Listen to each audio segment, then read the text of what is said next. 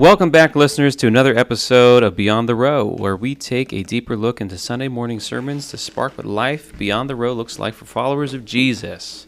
What is up, everybody? How's your week? Nate, Abe? Good. It's Wednesday, and I don't know. I switched my days off, from Friday to Monday. Mm-hmm. Yes, you did. I'm still not knowing if I'm liking it or not. I have to figure that out. Yeah, you kind of have a broken up weekend now. Yeah, it's kind of weird. I don't know if my mind can get around that yet. I do know a lot of pastors that take off Monday, though. So, yeah, it's not like crazy. I'm still trying it to see if it'll work. Sure. Abe? Oh, I'm doing solid. Student movie night tonight. I'm ready to go. I can't leak what movie it is, even though I don't think any students listen to this. But that's right, true. But they need to. But they should. Yeah. Because we're the best. Student movie night? Wow. Yeah. We're the best. Yeah. And you're going to have snacks and stuff, too? Oh, we're going to have food. We're going to have pizza rolls. Man, I shouldn't be saying this either. We're going to have pizza rolls. We're going to have a bunch of custom dips. Nice. Tostinos. Yeah, it'll be awesome. Tostinos. Yeah. Tostinos? I think, that's my wife's favorite frozen pizza. I could annihilate those. It's cardboard. It's garbage. I can't believe she likes it. Dude, that's disrespectful. Or there's Tostinos, like little pizzas, the square ones. Well, we were gonna go with all day long. pizza bagels or whatever, like pizza bites, but we decided to go pizza rolls. Fair enough. Well, anyway, we want to thank all of our listeners for jumping in and joining the podcast today. We're going to get going, dive deep into Acts 2, but before we do that, we just want to remind you guys that you can listen to our podcast anywhere that you get your podcast from, not just the current platform that you're using. And whatever platform that you are on, hey, give us a subscription, give us likes, stars on whatever platform that it is. If you guys like this content, if you guys want to hear more, if you guys want to help keep Beyond the Row going.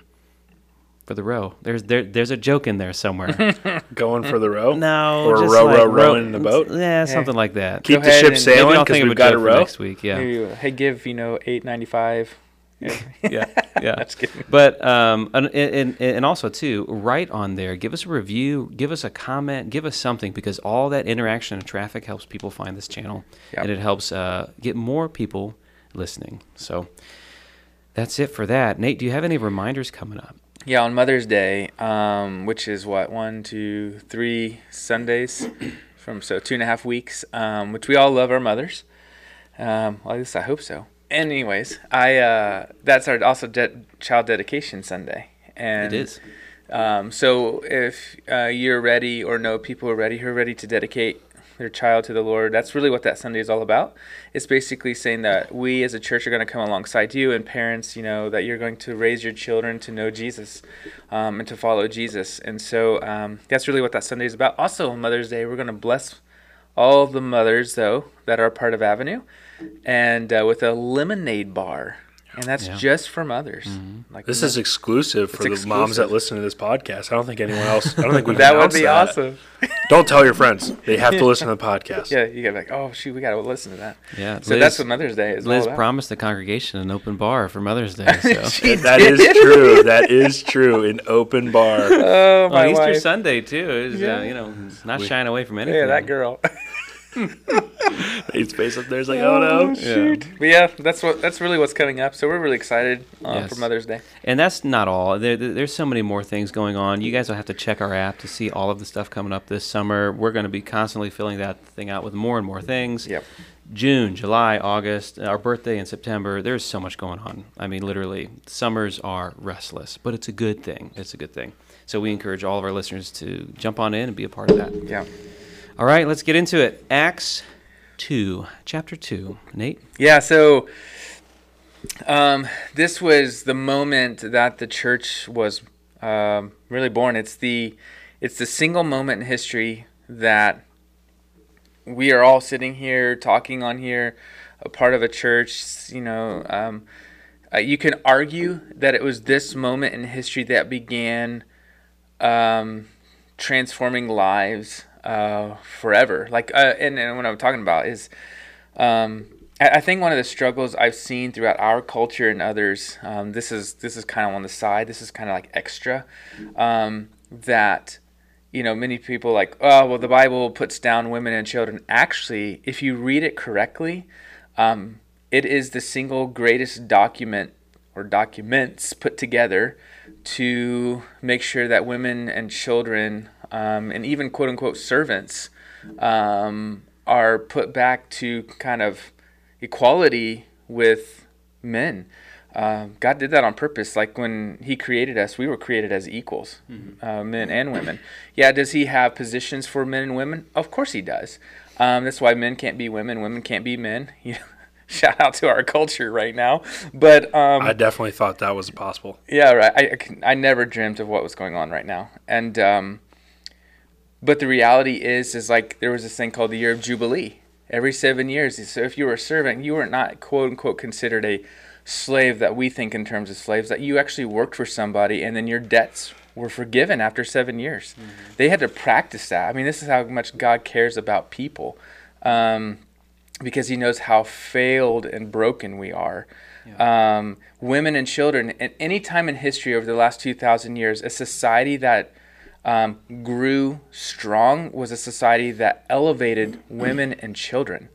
Anytime that you see a society who sees women and children as second, third class citizens are cultures and societies that are typically more poor, and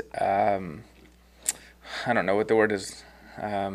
There's a lot more war, and there's a lot more like unrest, anarchy, and unrest. But societies that elevate women and children are, in essence, because of biblical understandings of how we are to treat each other. I mean, it's fascinating. So this moment in history, when the Holy Spirit came upon the disciples and 3,000 people came to Christ that day, and started following Jesus that day, was the moment in history that God, in a sense, was turning the world upside down. So that's when you get into, like, you read historical documents like Rome. Rome is fascinating because they would never take care of the outcasts of society and poor and the sick especially. Yeah. And they would find babies and people with disabilities on the sides of roads to die, and Christians would grab them, in a sense, you know, not like steal them, but because they had been there, they would grab them, take them, and take care of them. Throughout history, throughout the times of like during Europe, during the bubonic plagues that the whole world kind of experienced this plague, it was the church that rose to the occasion. Hospitals, this is a good point too, hospitals were formed because of Christianity. Yeah. I mean, it was just, this moment transformed the world forever. Now, people don't think that, and they don't know their history, but without the church, we wouldn't be where we are today without it.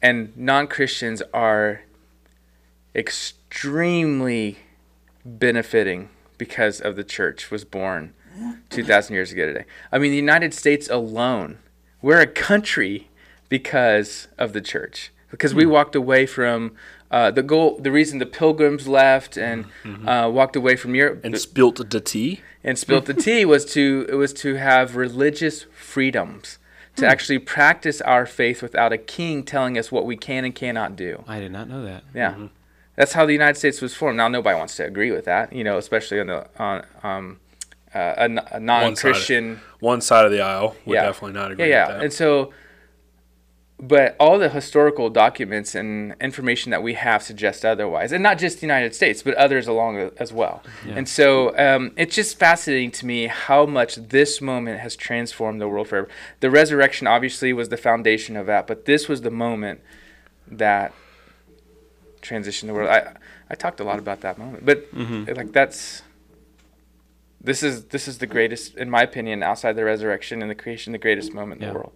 It's funny because, you know, if you were just, you know, maybe new to your faith or just starting out and you just sat down and opened up your Bible and just started reading Acts, it'd be easy to miss that. Oh, for sure. It'd be easy to miss all the, I don't know what I want to say, maybe the snowball effect of what this was turning out to be. Yeah. You know, that's really cool. So I'm curious. I wrote this down. I was curious, like, what's your, this is Peter's moment, though. Yeah, it was. And I love the idea that, I think this is my struggle with people who see Christianity as a religion, instead of understanding that this is a faith, this is a lifestyle. This is not, I don't have to do something in order for a God to like me or to love me. Like, that God loved me before I can even react. to anything, or to even have a faith system or a belief system, that God in his divine nature died for me while I was still a sinner, right? Yeah. And I think the beautiful picture is that Peter, multiple times, probably looked at what Jesus as the Messiah is like. He's gonna conquer Rome, and the Israelites are gonna be put back. Like many of the Jews did. Yeah. He is a typical Jew, and didn't have it all together. Jew Chad. Just the idea of, he's out on the water, or Jesus is out in the water. He's like, Jesus, come to me. If that's really you, he gets out in the water. Then he starts to sink. Yeah. Because he starts doubting. Yeah. Which is hilarious to me, because you're literally standing on water. Mm-hmm. And then I wonder what that feels like. Oh my goodness, yeah. And then you have that moment of like what a massage. And then I talked about this on Sunday, like he took off the soldier's ear. I'll die for you, Jesus. And then like moments later, Doubts. Yeah. And even like I like to call them middle school girls. They questioned him. And because they were young little girls. Oh, they questioned Peter? Yeah. Because they're like, aren't you the guy? Yeah, you're that Galilean that was with Jesus. He's like, no, it wasn't. And then Jesus sees him. Yeah. And then he's reminded, oh, Jesus did say I would do that. And then, again, 50 days later, whoosh, here he is. Like, to me, this is, another example of, like, I just don't know how you can sit here and say, yeah, this is human made-up stories, because this would never happen in any human story. Right? We would always put ourselves as the hero of a story. Mm-hmm. We always do. This is why people, like, when they tell a story of, like, their childhood or something like that, or maybe not necessarily their childhood, but maybe in high school or something, and there might be truth to it, but they always embellish the story a little bit. I've done this. Mm-hmm. Like, you stretch the story to make yourself look a little bit better. That's not happening here. Because nobody wants to appear flawed. That's right. Everyone wants to feel like they have something put together. That's right. And that's why this story is so crazy, because on one hand, Peter did all those things, and on the other hand, the Holy Spirit is now literally using him to speak to thousands. We know that 3,000 people gave their life to Jesus that day. And if 3,000 people gave their life to Jesus that day, we know that there were more than 3,000 people. Right. Like, not all of them did. So, he is preaching to this is the first Christian message after the resurrection. Yeah. The first one. And 3,000 people gave their life to Jesus that day. So my question, I guess, to you guys is like, what's your favorite part? Oh, that's easy. Go ahead. My favorite part is as all this is happening, right? And it says early in chapter 2, I'll just read it right here, verses 3. Then what looked like flames or tongues of fire appeared and settled on each of them, and everyone present was filled with the Holy Spirit and began speaking in other languages as the Holy Spirit gave them this ability. And then just a few verses later, okay, Peter is trying to address all these things that's going on, and the first thing he says is, "These people are not drunk." That's my favorite part. Yeah, right. It's like, it's only 9 a.m, and you had to imagine that he was trying to like win over the crowd a little bit, like just like maybe like make a joke or make it laugh, or maybe he was being serious. I have no idea, but that is my absolute favorite part, because when we see angels appear throughout Scripture and they do these miraculous things, okay, or they're these glowing beings, the first thing that the divine always say are, "Do not be afraid." Oh, for right? sure, yeah. But when people are trying to explain people, or when people are trying to explain the Spirit, yeah, that's a good point. People take it to a more realistic approach, and they're like, "They're not drunk, I promise." Yeah, like, I don't know what's going on, but yeah. I just thought it was a really cool side of Peter, and I don't know. That was just my favorite part. Yeah, he's just trying to communicate what they're trying to see, because they don't understand it. Yeah, They've but then never he seen goes this. on with this great message too. Oh, yeah, but for just sure. how it starts is just Yeah. Abram, what are your thoughts? Yeah, I'm just reading through this a little bit, but I think the reality is what I see is I see probably my favorite. I already have it highlighted from previous reading, but verse 23 for me is really good. He finishes up like talking about God's endorsement of Jesus, and then It says, "But God knew what would happen, and his prearranged plan was carried out when Jesus was betrayed. Mm-hmm. With the help of lawless Gentiles, you nailed him to a cross and killed him." Mm-hmm. And it's the picture of it's like just God uses our brokenness really for his good. And I think it's a really interesting picture of, man, even in our life today, think about things that we see as so, awful. Like the people who were following Jesus, that situation was awful for them.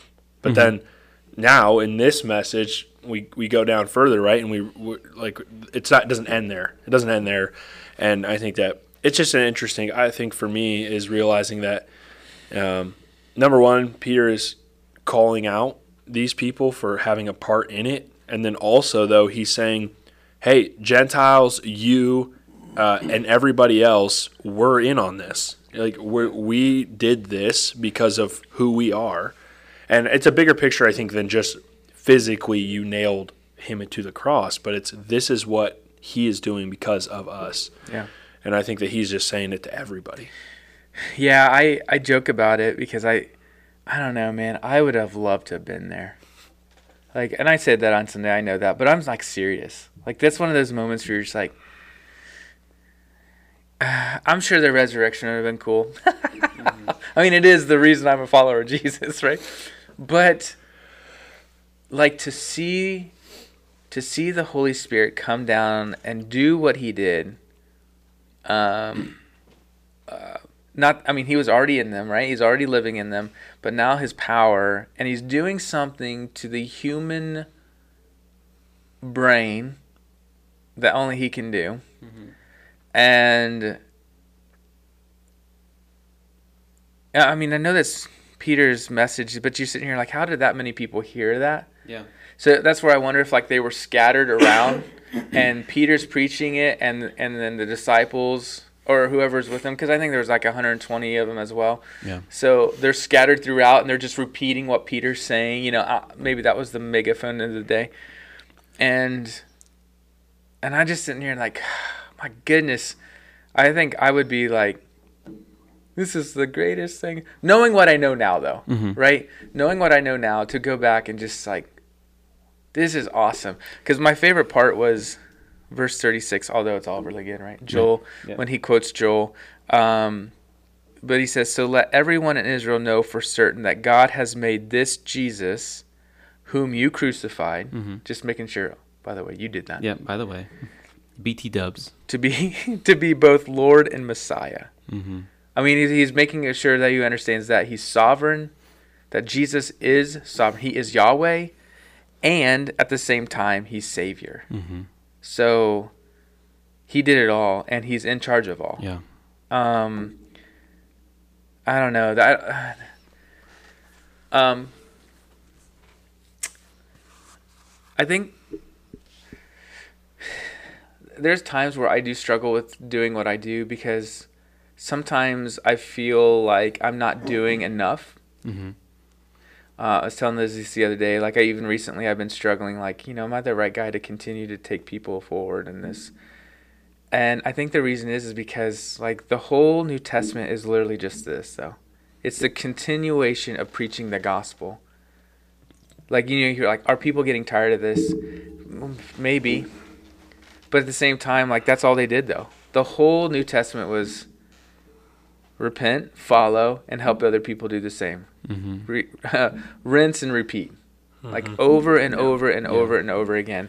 And I think the reality is that I think I struggle with it because I'm like, what? There's got to be more. What else can I help people do? And I'm like, there isn't anything else. I've been spending some more time in the Word and praying and fasting recently. It's really not a difficult message. It's just, it's the same thing over and over and over and over and over and over and over again. And I think that's the point, though, is that if people were getting this, I think as a whole, I think our world would look different.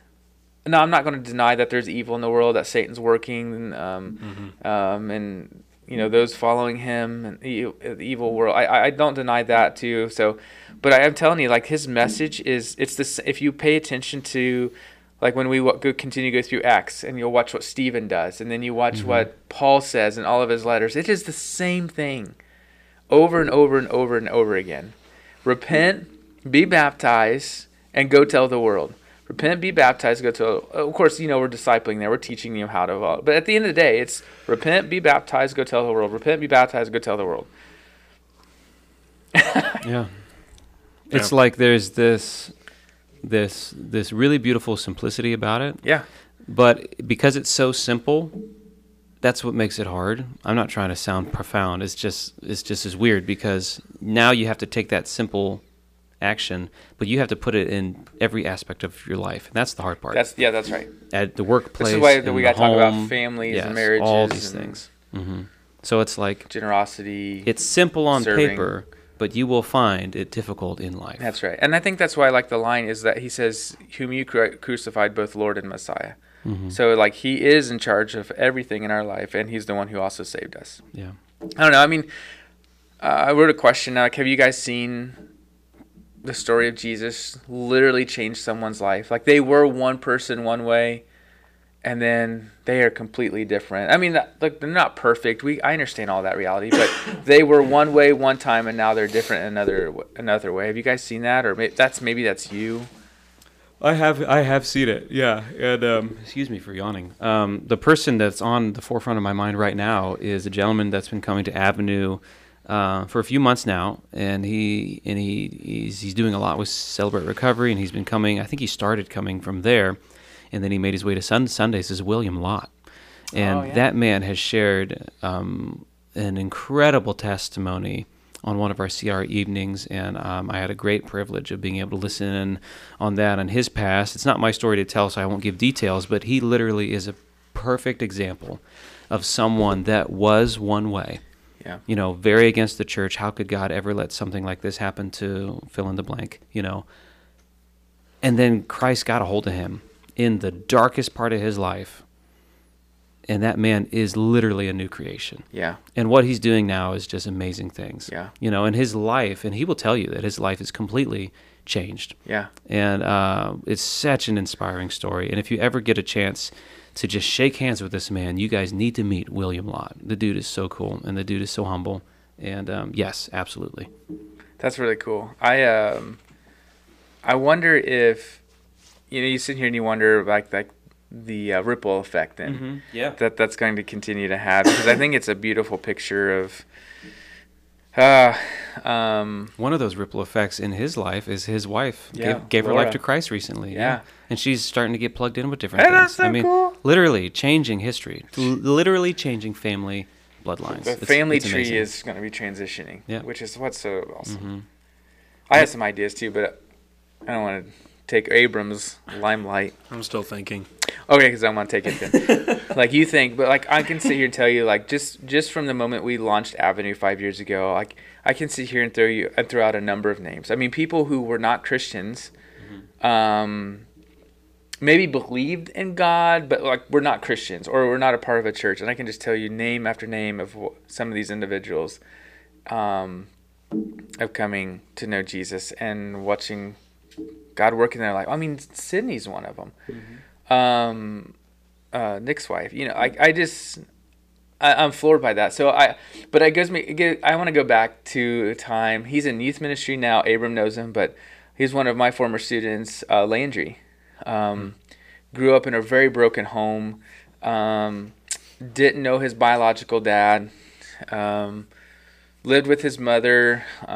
His mom and stepdad, I think, eventually were divorced. But that's the dad he knew, and so he's always with him. But again, broken lifestyle. Even to the part where he started coming to our youth group. I think he was a freshman when that started, and then we didn't see him for a year, and then he had another big moment where he was stopped by the police, and for good reasons, and I cannot believe the grace this police officer gave him. Wow. But he was extended grace. He deserved to be in big trouble. Like felony trouble. came back. We tried to get him to go to our international youth convention. I think that year was in Denver. Okay. So I mean, but this was way back in like 2012, and we paid his way. He didn't go. Oh, we were so mad. Wow. And then he had a life-changing moment that coming year and gave his life to Jesus, and now he's in youth ministry. He's a youth pastor in a church in the Toledo area. You know, like, so I mean, just, it's amazing to me the things that God does that I will never understand. You know, how did you take a kid like that? And now he has 3 kids. He's been married for a while now. They have a good marriage. He's a good dad. Still growing, still learning, but yet he's a youth pastor and changing the world. You know, like that. Those are the stories that keep me motivated and keep me moving forward. But I see them here at Avenue all the time as well. It's you, big dog. All right. Yeah. So I was thinking, I got a friend named Michael Freeze, who you've met recently. Okay. From Cedarville. Oh yeah. So man, that kid is a story to tell, because I remember when I first met him, it was when we were working at Chick-fil-A. He's about a year. I think he's about a year younger than me, give or take, maybe a little more. But I have seen the good news of Jesus come alive to him in a way that's really made me almost like, dude, I need to get on this. This kid's passing like, shoo. And I've seen it come alive to him, because I think when he was working at Chick-fil-A, this was 5 years ago now when we first met, and you know, he was like one of those kids that kind of like their family said they were Christians, you know, but they didn't really have a church home, and they didn't, you know, that kind of thing, and they were good people, moralistic people, and stuff like that. So Michael was kind of the same way. And then, man, I remember like just having more and more conversations with him, you know, about things. And there was a switch, and I don't know exactly when, but I know there was a time when he was like, dude, I need to get serious about this. And when he got serious about that kid is dynamite. And this dude's a friend of mine, and he is funny because we talk sometimes. He'll randomly send me a video talking about, because he's at Cedarville, so he's a nerd, and he's talking about like Book of Ezra or something, and I'm holy crap, this guy's pulling out some stuff here, and I'm like, I'm not ready for this. I'm over here getting the soft Gospel of John and over here, and it was funny though. But he has been an encouragement to me, to see that just the passion he has. For the truth of God's word, not making it what it isn't, but man, for really loving it for what it is, and seeing that transformation in his life, man, it's been wild. Yeah. So that's really cool. That's somebody I got. And I hope everyone listening has a story like that, because those are the stories that keep us fighting and moving forward. Like, it's the watching what God continues to do in people that we never thought would ever give their lives over to Jesus. And now they are, you know, and not only that, they're active, or they're serving, or they're volunteering, they're sharing their faith with others, you know, they're generous, you know, just, I don't know, stories you won't see or experience. Or like, for example, as a youth pastor for a long time, and I think a lot of like, I try to tell the adults all the time who would serve in youth ministry, like, the impact you're making, you're probably not going to see, but it's going to be there. You know, 20 years from now, that will make a difference. You probably won't get to witness it or see it, but you got to stay faithful and know that this is going to make a ripple effect in the lives of people.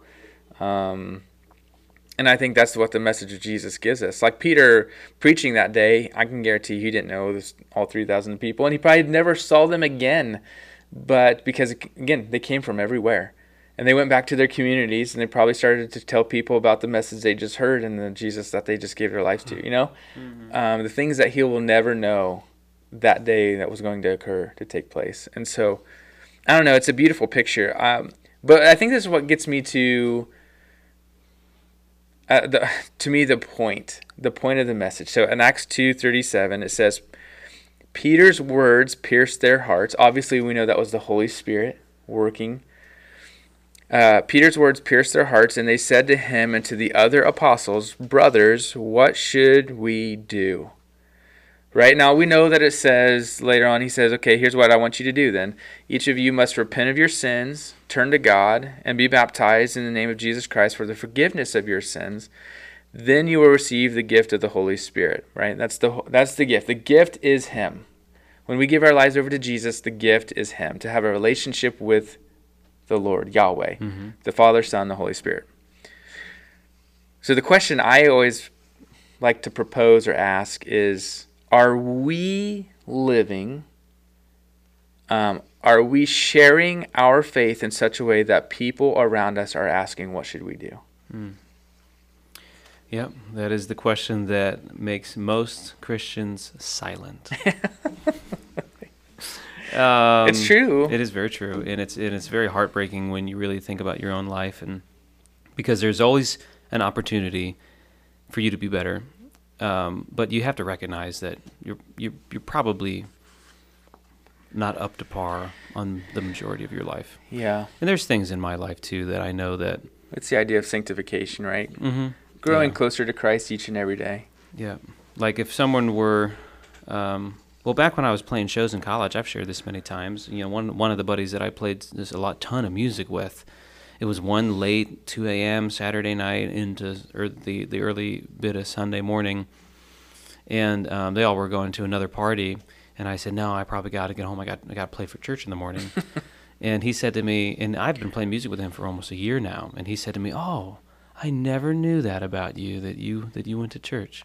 And I prided myself on that comment because I was like, I'm not a goody two shoes, make you feel bad sort of a Christian. Yeah, I'm a cool Christian. And I now know that I was an awful Christian. Yeah, that's right. What that meant. Yeah. So, sanctification, it's a long road. I don't think we ever truly get there until we're dead. Well, I just want to say, like, this is the tension. It's the hard. I got to be careful because I desperately want people to see that following Jesus is important. It's enjoyable. We're going to talk about that this week. You know, that we are to do fellowship. I mean, we're spending time with one another as Christ followers. But the reality is that Jesus gives us one job description: to go into the world and make disciples. That's literally the only job description He gives us. Go tell people and teach them to follow me. Right? Like that is it. That there is nothing else He asks us to do. Everything else is just a relationship with Him. And I say just, I don't mean to dumb down that part, but it's the idea that we are to be with Him, to love our neighbor and to love Him, right? To do to live out the two commandments, the greatest commandments. And it's this the idea of learning to be. And I think the reason that so many of us that people around us can't be like, what should we do, is because if we're really honest with ourselves, the question is, are we really connected to the vine? Are we abiding in Christ? Because our relationship with Jesus is so significant that out of the overflow of my relationship with Jesus, this is why it gets easy to share my faith. It gets easy to tell other people about Jesus. It gets easy to serve. It gets easy to be generous. It gets easy to help others. Why is that? Because I'm spending my time with Him and He's living out of the overflow, right? He's drawing all people to Himself. And if that is true, then if I'm struggling with sharing my faith, and if I'm struggling to want to invite somebody, say, to quote unquote church, you know, if I'm I don't know, if I don't talk to other people about Jesus in general or God and whatnot, it's probably because my lack of my relationship with Jesus is failing. Does that make sense? Mm-hmm. And I think that's the key, because the reality is that in that moment, Peter and the apostles were Jesus for 3 years. He died. They were, oh no. And then after the resurrection, something significant changed. This is why the resurrection is that important, because obviously something happened to where the apostles and the women who were with him were no longer like saddened and broken, like they were like on fire. And then that day the Holy Spirit comes upon him. Well, it's because out of that Holy Spirit, Peter's like, let's go, and I think that's where the struggle is that if we're not living out of our own relationship with God, by being in the Word, by being together, by loving one another, by praying, by fasting, by doing the things that He calls us to do, then fear trickles in, and this is why we struggle to live our lives in such a way to where it helps other people to say, what do I got to do? What do I got to do what you're doing? What do I got to do to be a part of what you're doing? And I think that's the downfall of our culture, is because the idea of relationship and faith is based on just go listen to the pastor, and that gets you your fill of Christianity. Yeah, that's true. I think the downfall of it is realizing it's about more than just reading the Bible. It's about more than just throwing a scripture at somebody. Because like legalism or I don't know what I want to say, like almost an oppressive spirit with Scripture really is not the intent. I mean, like, obviously Scripture teaches us, and it's for reproof and correction, and those things, we know that, but it's not meant to just, like, beat somebody. Yeah. It's to say, man, like, I want to tell you how awesome Scripture is because this is what it's revealing in my life. That is way better of a communicator than get punched in the mouth with this Scripture, you're wrong, you're sinning, and you're going to hell. Yeah. Those aren't necessarily untrue things, but man, how you're communicating it is a whole different ballgame. Like if it's communicated in a sense of, man, like, wow, it sounds like you actually know this. Like it sounds like this is actually real to you. Like if it's not real to you, then people don't care about Scripture. It's not until it's real to your life that anybody wants to hear about what it is, what it's doing. I'm going to be a little vulnerable. Yeah. Okay.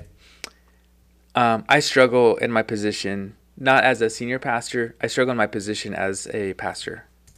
That a lot of times when I'm in the community, I wonder if sometimes I wonder if it's because I am outspoken about my faith, maybe on social media or in the community, things like that, right?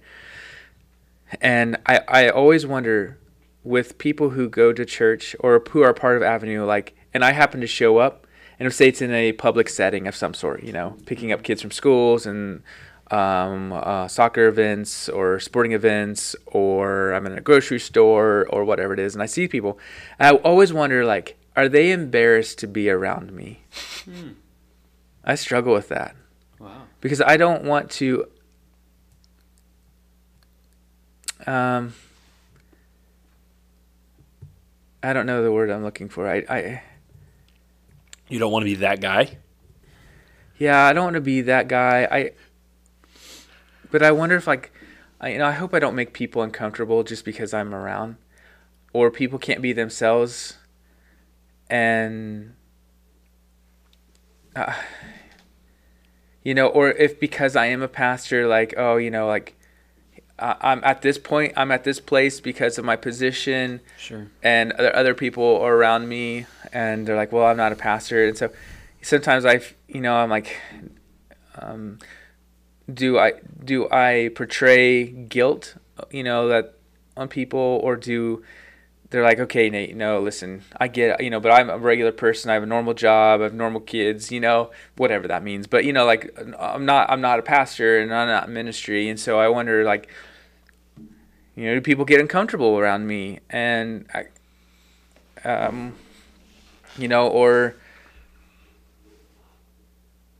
again, I don't know. It's just weird because I desire to have relationships with people and friends, but it's just not the same, because I feel like people have to be somewhat different around me. And I think on one hand, that's a good thing. They should want to be more like Christ. And on the other hand, but I'm like, but are you doing it for my sake, or are you doing it because this is who you are? And Or do you just like, oh, I guess, I don't want to be, or on the opposite side too, like, do you want to be my friend because there's a lot of people know me or know of me, and like, so I mean, those are the things that I struggle with in our community, like not just our community, but in general. Do you ever get to the point where like you're at dinner with somebody or whatever, or maybe it's like your first time sitting down with them, and like everyone like is afraid to touch their plate? Like, okay, Nate's here. Does that mean that we're praying this time? Exactly. Or like that weird feeling. Yeah, you're like the chief. You're like the chief of everything. It's like, it's not. Or how it like, works. if we are in a community of some sort, then it's me that always has to pray, or like, why? I think Don't that you just love comes Jesus with the too? territory. Yeah. I get what you're feeling. I will sometimes feel that way if I'm out at a restaurant, and I like to have a beer, even when I'm out in public. Sure. And then like if I run into someone at church, and if they've never seen me with a beer before, there is a small little piece of me that's like wondering, I wonder what they think about me having a beer. You know, me being the worship pastor of their church. You know, but the people that know me know that I don't abuse it or anything like that. But it's like the people that don't really know me, I mean, I could see how they could make an assumption of, why is a pastor doing that? Yeah. Yeah, because on one hand, I want people to see me as Nate, but at the same time, I want people to see Christ in me. And I don't know. It's just weird. It's just at times weird because I feel like it's just I don't fit in this world, and I wish I did. I mean, that's the flesh in me, but I don't know, because I enjoy spending time with people. I like spending time with people that have different theological stands than I do. I like spending time with people that have different loves than I do. I love spending time with people that like to talk about different things, but it's just it doesn't happen very often. And so it's just an interesting thought I was having, because I want to live my life in such a way that people are asking, what do I have to do to follow Jesus? But I don't want to live my life in such a way that people are afraid to be themselves as well. I think it's a very, very humanistic trait that we all want to be liked. I think that's across the board. I have not met a single person yet that's like, I don't want to be liked. Yeah, I don't know anybody like that either. You know what I mean? But it's like when you take that into I'm going to change who I really am to gain the approval of somebody else, then that's when you need to ask questions. That's right. Or if you're trying to people please, which I've been guilty of that, so it's like you got to be yourself. And I understand why people use the phrase live unapologetically. I understand that. Yeah. But then you have to see too, well, look at what Paul did. When Paul went to a certain area, he writes very openly that he looked like the people of that time. He cut his hair. He dressed a certain way. He ate the food that they ate. Yeah. He talked the way that they talked. That's right. When he was with the Jews, he'd become like a Jew to win the Jews. When he was with Romans, he'd be like the Romans to reach the Romans. And see, but that's the key, to reach them. Yeah. He became like them to reach them. Yeah. He didn't become like them to guilt them. Yeah. He didn't become like them to look good to them. Yeah. To reach them. That's right. So I guess maybe that's what we need to reflect on. Yeah, that's right. And I think that's the key. Again, I'm really excited about this Sunday because it brings Peter's message to a culmination of saying, okay, so here's what we do. But I think this is where I wish all Christians would understand this reality. So I shared that quote from Dr. Albert Mohler. I've shared a few of his before. He's got some good literature out there. Anyways, he said that is how God's Spirit works. He's talking about this moment. And he says, God, meaning he empowers God's people to preach God's word in order to proclaim God's gospel. Let me talk about that. He empowers God's people, so that's the Spirit, right, moving in us and through us, to preach God's word. So that means we have to know it. Like, we got to tell people about it in order to proclaim God's gospel, his life, death, and resurrection. And as they do this, the Spirit brings others to repentance and faith and grows God's church. And so I think that's the part that I'm trying to help the church understand, is that this isn't just a pastor's thing on Sunday morning. All of us, every single one of us, are called to proclaim and to preach God's word to the world. Some of us do that one-on-one, some do that in little groups, some do that in tiny gatherings, and some do that in large gatherings, and some do that because it's God's calling for the overall thing. But that was the whole point of Joel, when he quoted Joel. Like, in the last days, God says, I will pour out my spirit upon all people. Your sons and daughters will prophesy, your young men will see visions, and your old men will dream dreams. So prophecy is teaching. That's what prophecy is. It's teaching. In those days, I will pour out my spirit even on my servants, men and women alike, and they will prophesy. And I think that's where I'm like, okay, Christians, come on. Like, let's do this. We have to tell the world. Again, regardless of where you stand on any theological understanding of how God works and how God interacts and how God leads and directs in this world, the reality is that still all of us have to preach his word so that others can know who he is, repent, and turn to him. But that's on the Father to do that. That's on the Holy Spirit to do that. Our job is to be faithful and obedient and do it with love, because we actually want to see all people come to know him as Lord and Savior. Because that is the heart of the Father. And if that is the heart of the Father, as Scripture tells us, then at the same time, our job is to be obedient, because that is his heart. And if that is his heart, it should be our heart. And we want our friends and relatives and loved ones to know Jesus. And sometimes that means you need to be praying like crazy. You need to be fasting and asking God. If it's not you to proclaim this message to a person who doesn't know Jesus, then man, you need to be praying and fasting that God will put somebody else in their life to do that, while you are hopefully a prayer of somebody else's in another person's life. I don't know. And I think that's the whole point of that day. Peter just, you could tell that's the heart of the Father that day, because the Holy Spirit came upon them and 3,000 people gave their lives over to him that day. Yeah. Like, I mean, Peter's message is hard at times, difficult to listen to. And at the same time, like, whew, he's got my heart, though. What do I got to do? Yeah, it's really good. And so it's really good. I think that's the message of the church, and that we need to keep that message in light of the church moving forward. Not like just Avenue, but the church. Yeah. Worldwide church. Capital C. Yeah. Speaking of moving forward, what do you want to tell our listeners about next Sunday? Yeah, so next Sunday are, what is that, 5 verses? 42 through 47? Is that right? 42, 43, 4, 5, I don't 6, have it 4, pulled 7. up. Yeah, 6 verses. So I had to count it in my head. It is, in my opinion, as a church, the most important sentences in the entire Bible. Wow. Well, there you go, guys. Yeah. Dang. Yeah, we ended with a question: what is our job? This is our job. So Peter preached. Yep. People gave their life to Jesus. People are still giving their life to Jesus. So as Christians, now what is our job? And he nails it in the first sentence and then explains it through the next 5. Awesome. Yeah. Very good. Well, we want to encourage you guys that were with us or not with us last Sunday, come this week. Yeah. Sunday mornings, 9 o'clock and 11 at Avenue Church in Mansfield, Ohio. Sunny Mansfield. Although on Monday it rained and snowed and cold. Yeah, we literally had all 4 seasons last week. Oh, my gosh. But yes, join us, and then we will be with you guys again next Wednesday for the next episode of Beyond the Row. Again, we would really love to get some feedback from you guys, whether it is commenting, liking, subscribing, reviews, questions, whatever you guys have. Send them our way. And we would love to discuss that with you. Abe, you got anything to close out? In the great words of Kobe Bryant, what's there to be happy about? Is the job finished? I don't think so.